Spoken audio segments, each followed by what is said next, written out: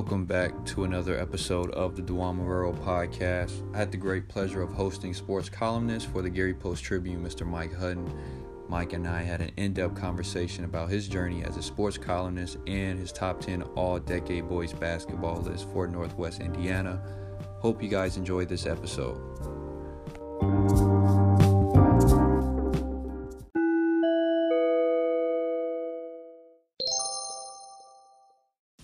Welcome to another episode of the Duane Marrero podcast. I am your host, Duane Marrero. Joining me this week is someone who has been a sports columnist for over 2 decades. He's been working for the Gary Post-Tribune since '97. He was honored by the Associated Press sports editor as a top 10 columnist in the country in 2003, and he has finished among the top 3 in the state of Indiana in 4 of the last 6 years. The one and only Mike Hutton. Pleasure to finally have you on the podcast. Mike, how are you? Good. Hey, thanks for having me. It's nice to be able to do a podcast. I've listened to a lot, but I've never done one. I've done a lot of media stuff, but so this is kind of a new experience that I always wanted to do. That's sweet, man. Well, I'm honored, obviously, to be your very first podcast that you did. And, for a lot of people, I'm pretty sure they're going to be surprised to see you on the podcast. Who is Mike Hutton, for those who are not familiar who you are? So I professionally am a sports writer since '93. I started at the Times of Northwest Indiana, did that for a year and a half, and then I went to the Tribune for a year, kind of interned, and then in '97 started with the Post-Tribune, and I've been doing it there since. What's 19 and 20 and 23 years. I've always covered sports. Great area for that. It's great, fertile. A lot of great stories here. A lot of diversity. A lot of, just really good people that read the newspaper too. That's the other thing. They like to. Read the paper, and so it's been a good little run so far. What was your internship like? The Tribune, it was good. I was so when I was in college, I never ever wrote a word for a newspaper. I was an English major, and didn't really know what I wanted to do. Got my master's in English at Purdue Cal. And got that in '93. Then didn't want to get my PhD, and it was actually honestly the funny thing is that I got this job playing basketball. I was playing a pickup game at the Valpo Y, and the guy there was a sports editor there from the Times who needed somebody part time, and I was available, and he hired me, and so that was that would have been '93, and then that one thing kind of led to another. It's and it's one of those things where you just. It's never a bad day or never a dull day. There are bad days. It's never a dull day. So you never, when you're doing it, you're never bored.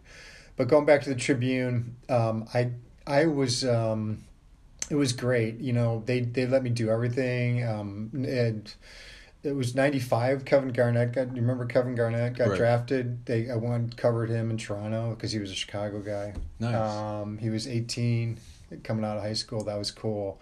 Covered Jordan. That was the year they won 69. What was it? Weren't they? I can't remember whatever the record was. That was the year they won. Did some stuff for that. Got to cover some Cubs and Sox. Did a lot of preps, and just give you a taste for what it's like to cover every variety of sport out there. All the way from high school basketball. I remember my first assignment was badminton. Covered they have badminton in Illinois. To doing stuff with Sam Smith and Paul Sullivan, who covers baseball there. Sam Smith covered the Bulls for years and years and years. Kind of a legendary writer.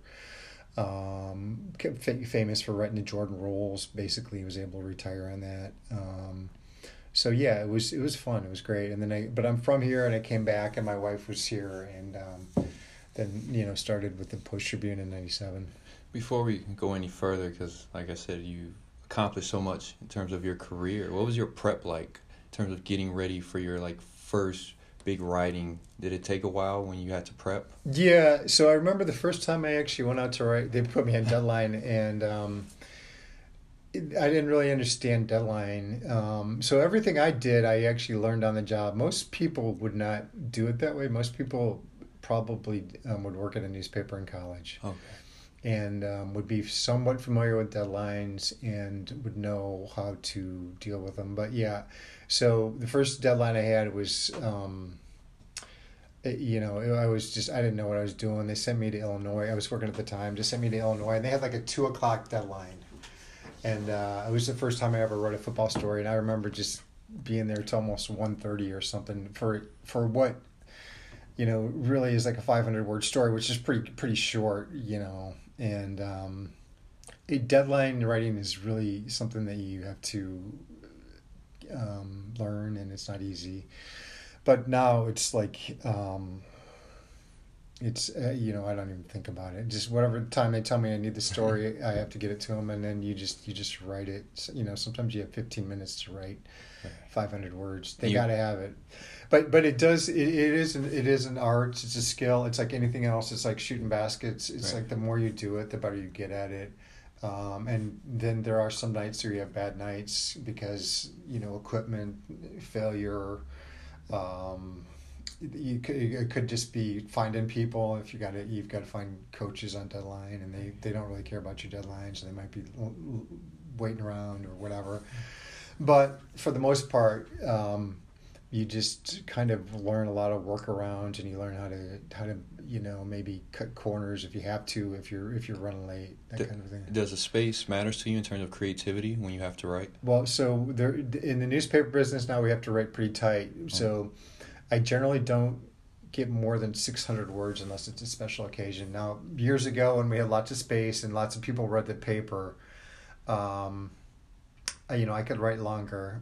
But a game story, which is me, when I went on Covered Bowman and they played, say West Side, I would only get, those stories would be generally about 450 words.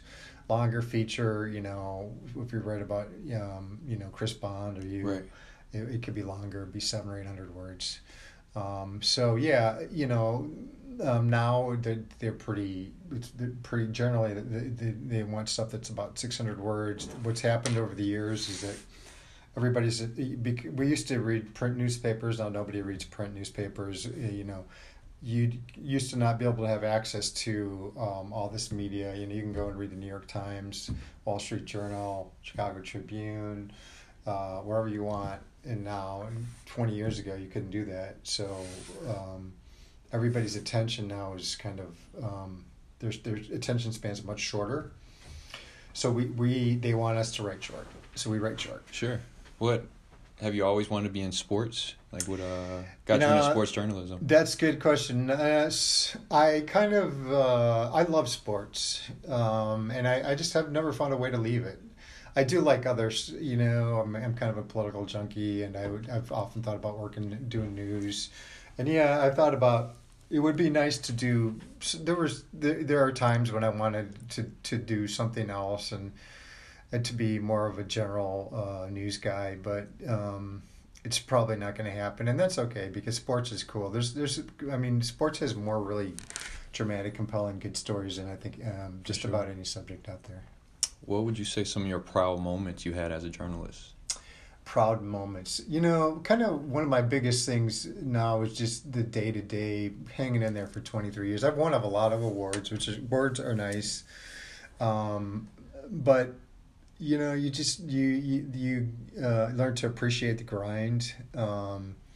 And, you make relationships with coaches and players, and then you get to see, you build up this whole history bank of knowledge that only I have because I've been around here for longer than anybody else covering sports in this kind of area. So that to me is my most valuable, sort of skill at this point, or kind of what I have is in terms of, just the whole sense of, hey, I can go out there and write the all-decade team. Nobody else can do that because I've been here 10 years and I've been around it and I covered it. I did a top 20 coaches thing maybe a top 10 football coaches thing a couple years ago that I've covered and stuff like that. So I just like to kind of, position myself as the authority on certain, not everything. I don't Right. cover, VU basketball anymore. I used to, but on a lot of the high school basketball, football, and now I've kind of segued into baseball, which I just started 2 or 3 years ago. So I wouldn't say that I have that kind of a bank of knowledge with that, but I just like the idea that I'm the guy for certain things, and if somebody thinks that they're the guy, then bring it. Right. Yeah, you did your due diligence. You paved the way for a Right. lot of writers and people who are coming behind you. So, Right. what are some of the challenges you face in Well, journalism? the big challenge now is just that it's people don't read the newspaper as much. They don't buy subscriptions. We're losing ads, and so every year we lose friends. I lose friends and people and colleagues that were in the business. When I started at the Tribune, we had 100 people in editorial, just editorial alone. You had over 300 people working at the paper. Now we have 7 people in editorial. Wow. 8. So that's 23 years. So they're trying to figure out how to make money on digital. And so what I would tell people is go buy a subscription to your. It doesn't have to be my paper, whatever you like. Pay for it. Don't get over the idea that stuff is free, because it's not free, because we spend a lot of time, writing these stories and trying to do stuff that's, professional and is backed up by facts. So there was kind of this notion, and it's the newspaper business's fault, that once the internet hit, that everything should be free. Right. And that was a big mistake, because people started to expect it to be free, and now everybody's charging for stuff, but we're still having problems getting people to actually buy subscriptions.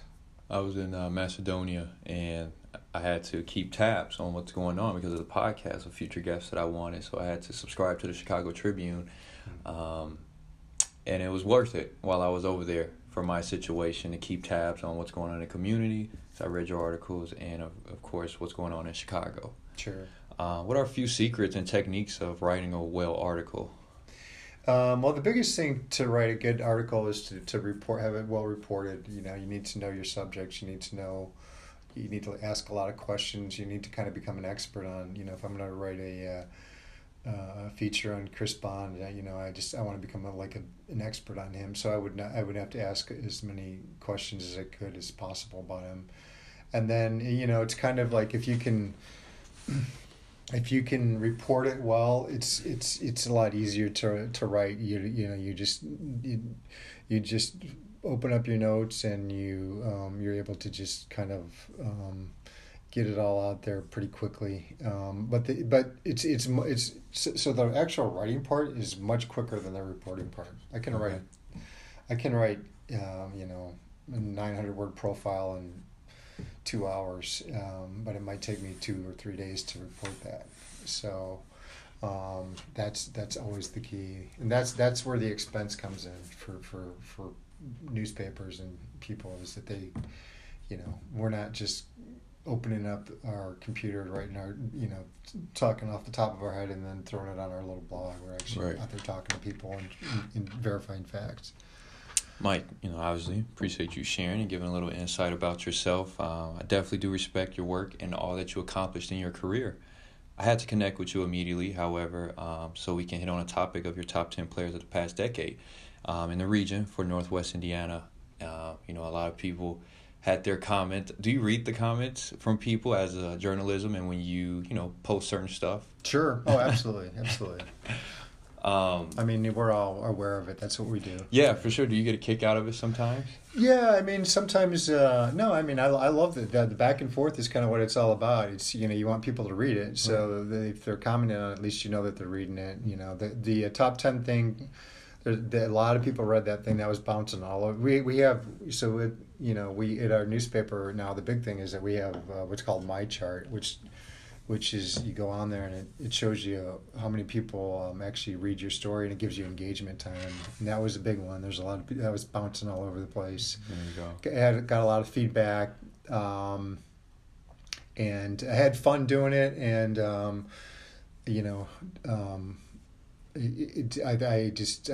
people love to read that stuff, and I stand by my work. No question, as you should. What all went into your account with the list? Mostly that was just me doing a lot of research. We have archives. One of the difficult things, you talked about challenges. One of the difficult things is about downsizing is that there's not as many people that I have to bounce things off of. So 10 years ago, we could have a little conversation with that with 2 or 3 other writers.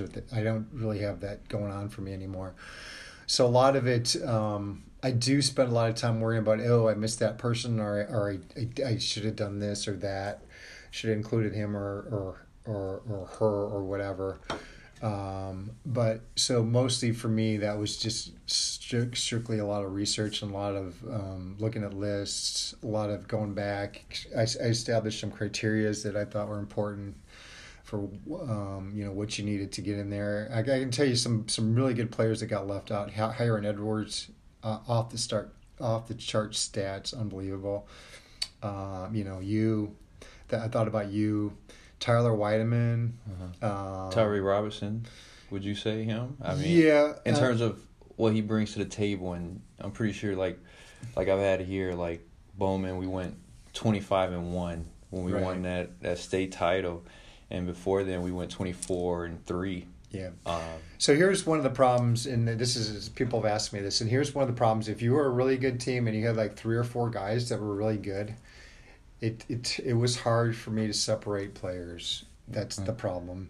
I was looking for guys that, like, if this person wasn't on that team, they would just be irrelevant, or not irrelevant, but they wouldn't have won a sectional, or they would have won 5 or 6 less games, or they were just so necessary that that team could not live without that player. So, for instance, a lot of good Bowman players, probably, I would have been. It would have been hard for me to choose. It was hard for me to choose one. A lot of good Maryville players didn't have one on there. Right. Well, I mean, look at Maryville's record over the years. Yeah. Didn't really have one on there. And what else? Who else was I thinking of?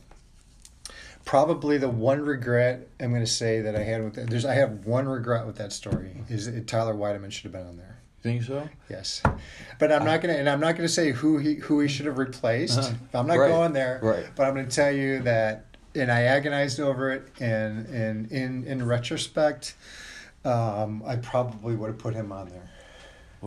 I've never heard of Ryan Fazekas. I apologize. Yeah.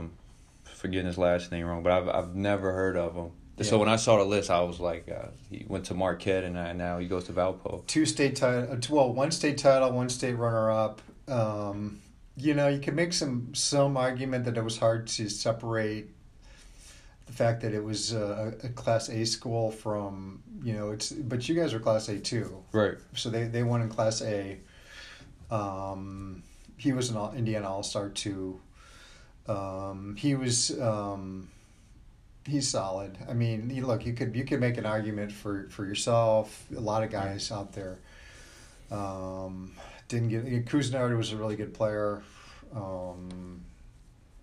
That's the other thing. There's so many good players. No, it was loaded. And then when I saw Joe, no diss to Joe, but Joe's a great guy. I know him personally, but when I saw Joe, it was a surprise to me. Right. What did you see in Joe's game that really stood out to you?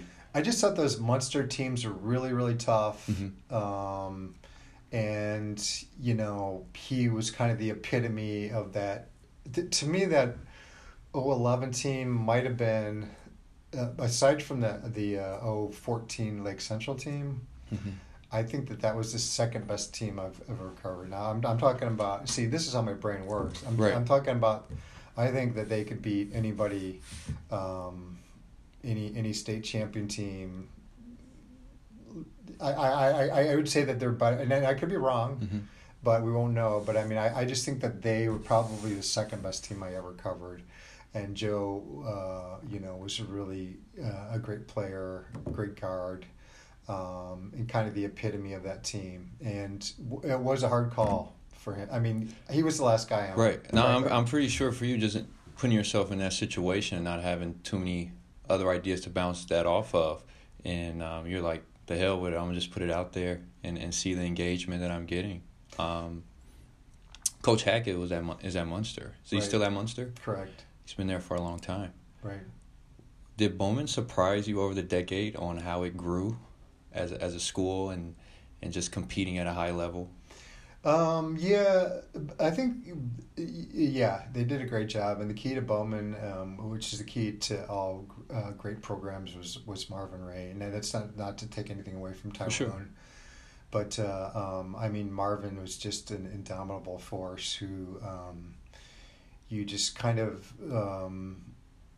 you sort of appreciated the more you were around him, the more you could understand how good he was. And then now that he's gone, obviously very unfortunate. It was he just was a cut above. And I think he got you guys, he was able to get players. I think he was able to get players to play hard. I think he was able to motivate. He was kind of the total package. And so, and Bowman's still very good, and they can be good again, with Tyrone, but it's not. It's not the same. It's not the same. No, it wouldn't be. I don't think it will ever be the same, especially when Marvin passed away, and how we were ranked top 25 in that country at one point. Right. And we made that huge stride because remember I had got 2 technical fouls in Couch. Oh, right. Yeah. I do remember that. Yeah. And not saying that we still couldn't have won because we could have, but I helped the team a lot on the defensive end and just being the blue collar player that I am, we could have won that. Right. Going down there in Couch, and we had a lot of ambition going in that last year for those guys. Because we had, 3 guys from the region. I'm missing one, but Mike Harris and Tyree Robinson was in that 2010 All-Star game with Deshaun Thomas, Travis Carroll, Russell Bird. All those guys played at high level. And so the fact that we had 3 guys from the region, I'm missing one, but Mike Harris was a phenomenal player too. And that was another one, you could have put on the list, but like you said, that this past decade was loaded. Yeah. What's Tyree up to? Tyree, he was in Indianapolis. I haven't talked to him much. Gotcha. Just because that's how life is. Yeah. But I keep up with him in social media. Gotcha. But he's doing pretty good as far as I know. Because all of us, Marvin did keep us close-knit. But even though we don't talk to each other every day, we still have that brotherhood because of the grind that we went through. Yeah. So anytime we see each other, it's all love, as if we talk to each other every day. Yeah. Because those guys were much older than I was. Okay. So. You asked me about how I did it. The one thing, and actually the first thing I did was I went back and looked at every all-area team going back to 2010. So for me, the all-area teams are pretty. We generally do a really good job, I think, with the all-area teams. Mm-hmm. So that weighed a lot in how I was able to put it together. And I don't want to. And the one thing people talked about Whiteman, and Whiteman's a great player. And like I said, he's my one regret. But the one thing I do remember is he was either junior year, he might have been hurt, or he was he just wasn't quite the player that he was his senior year. I don't remember exactly what it was. Yeah. But he did. He also, I think he lost a lot of weight after he left Lake Central, which was big. Which kind of when he went to Butler, which made him obviously a much better player. So those kind of things that you kind of the problem, and that's the other thing. Is the problem is you do kind of like look for flaws because you end up having to eliminate. Right. It's kind of one of those. How do you? If you're gonna go, you got to go 10. Because that was the whole point. No question. Like I said, that's why we had this conversation, because just to put myself in your shoes, it will be tough. All I have to do is name 10 out of so many great players who came through the region and in Northwest Indiana in general. Like I've never saw Newman play right now, and he was at Valpo, and I heard he was a stud. Right now he's redshirting at Purdue under a great Hall of Fame coach, Matt Painter. So I'm looking forward to following him and hopefully get him on the podcast. Right. And the kid from Marquette, he's a region native going to Valpo. I thought that was a smart decision. Mm-hmm. That was one decision that I thought Marvin and I could have made better, was not go to DePaul, because that is a Chicagoland area. They have their base. A player like myself, how much success I had at Moorhead within those 2 years under Sean Woods, who was originally from the area, I should have went to a mid-major.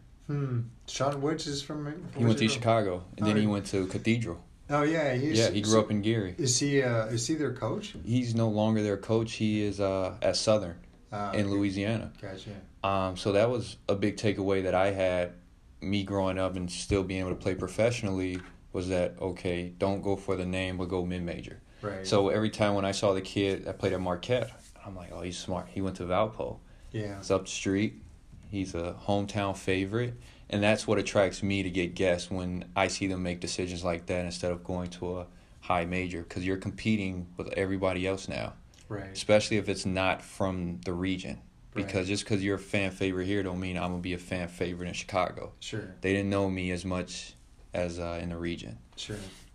So, yeah, that was about it, man. Mike, anything else you want to touch on? No, I think I'm pretty good. It was, it's been great. I really appreciate you doing this. No, Mike, it was a pleasure again having you on a podcast. Super fun. Yeah. And thank you again. You guys tune in next week.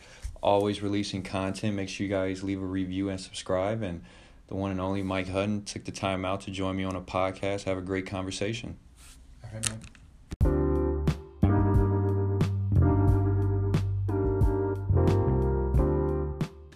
We are back. Hope you guys enjoyed this episode with the legendary Mike Hutton. I really do appreciate Mike taking the time out his day to meet with me to make this interview possible. Mike is one of a kind, and many blessings to his future endeavors. You guys, please do not forget to hit subscribe and leave a review.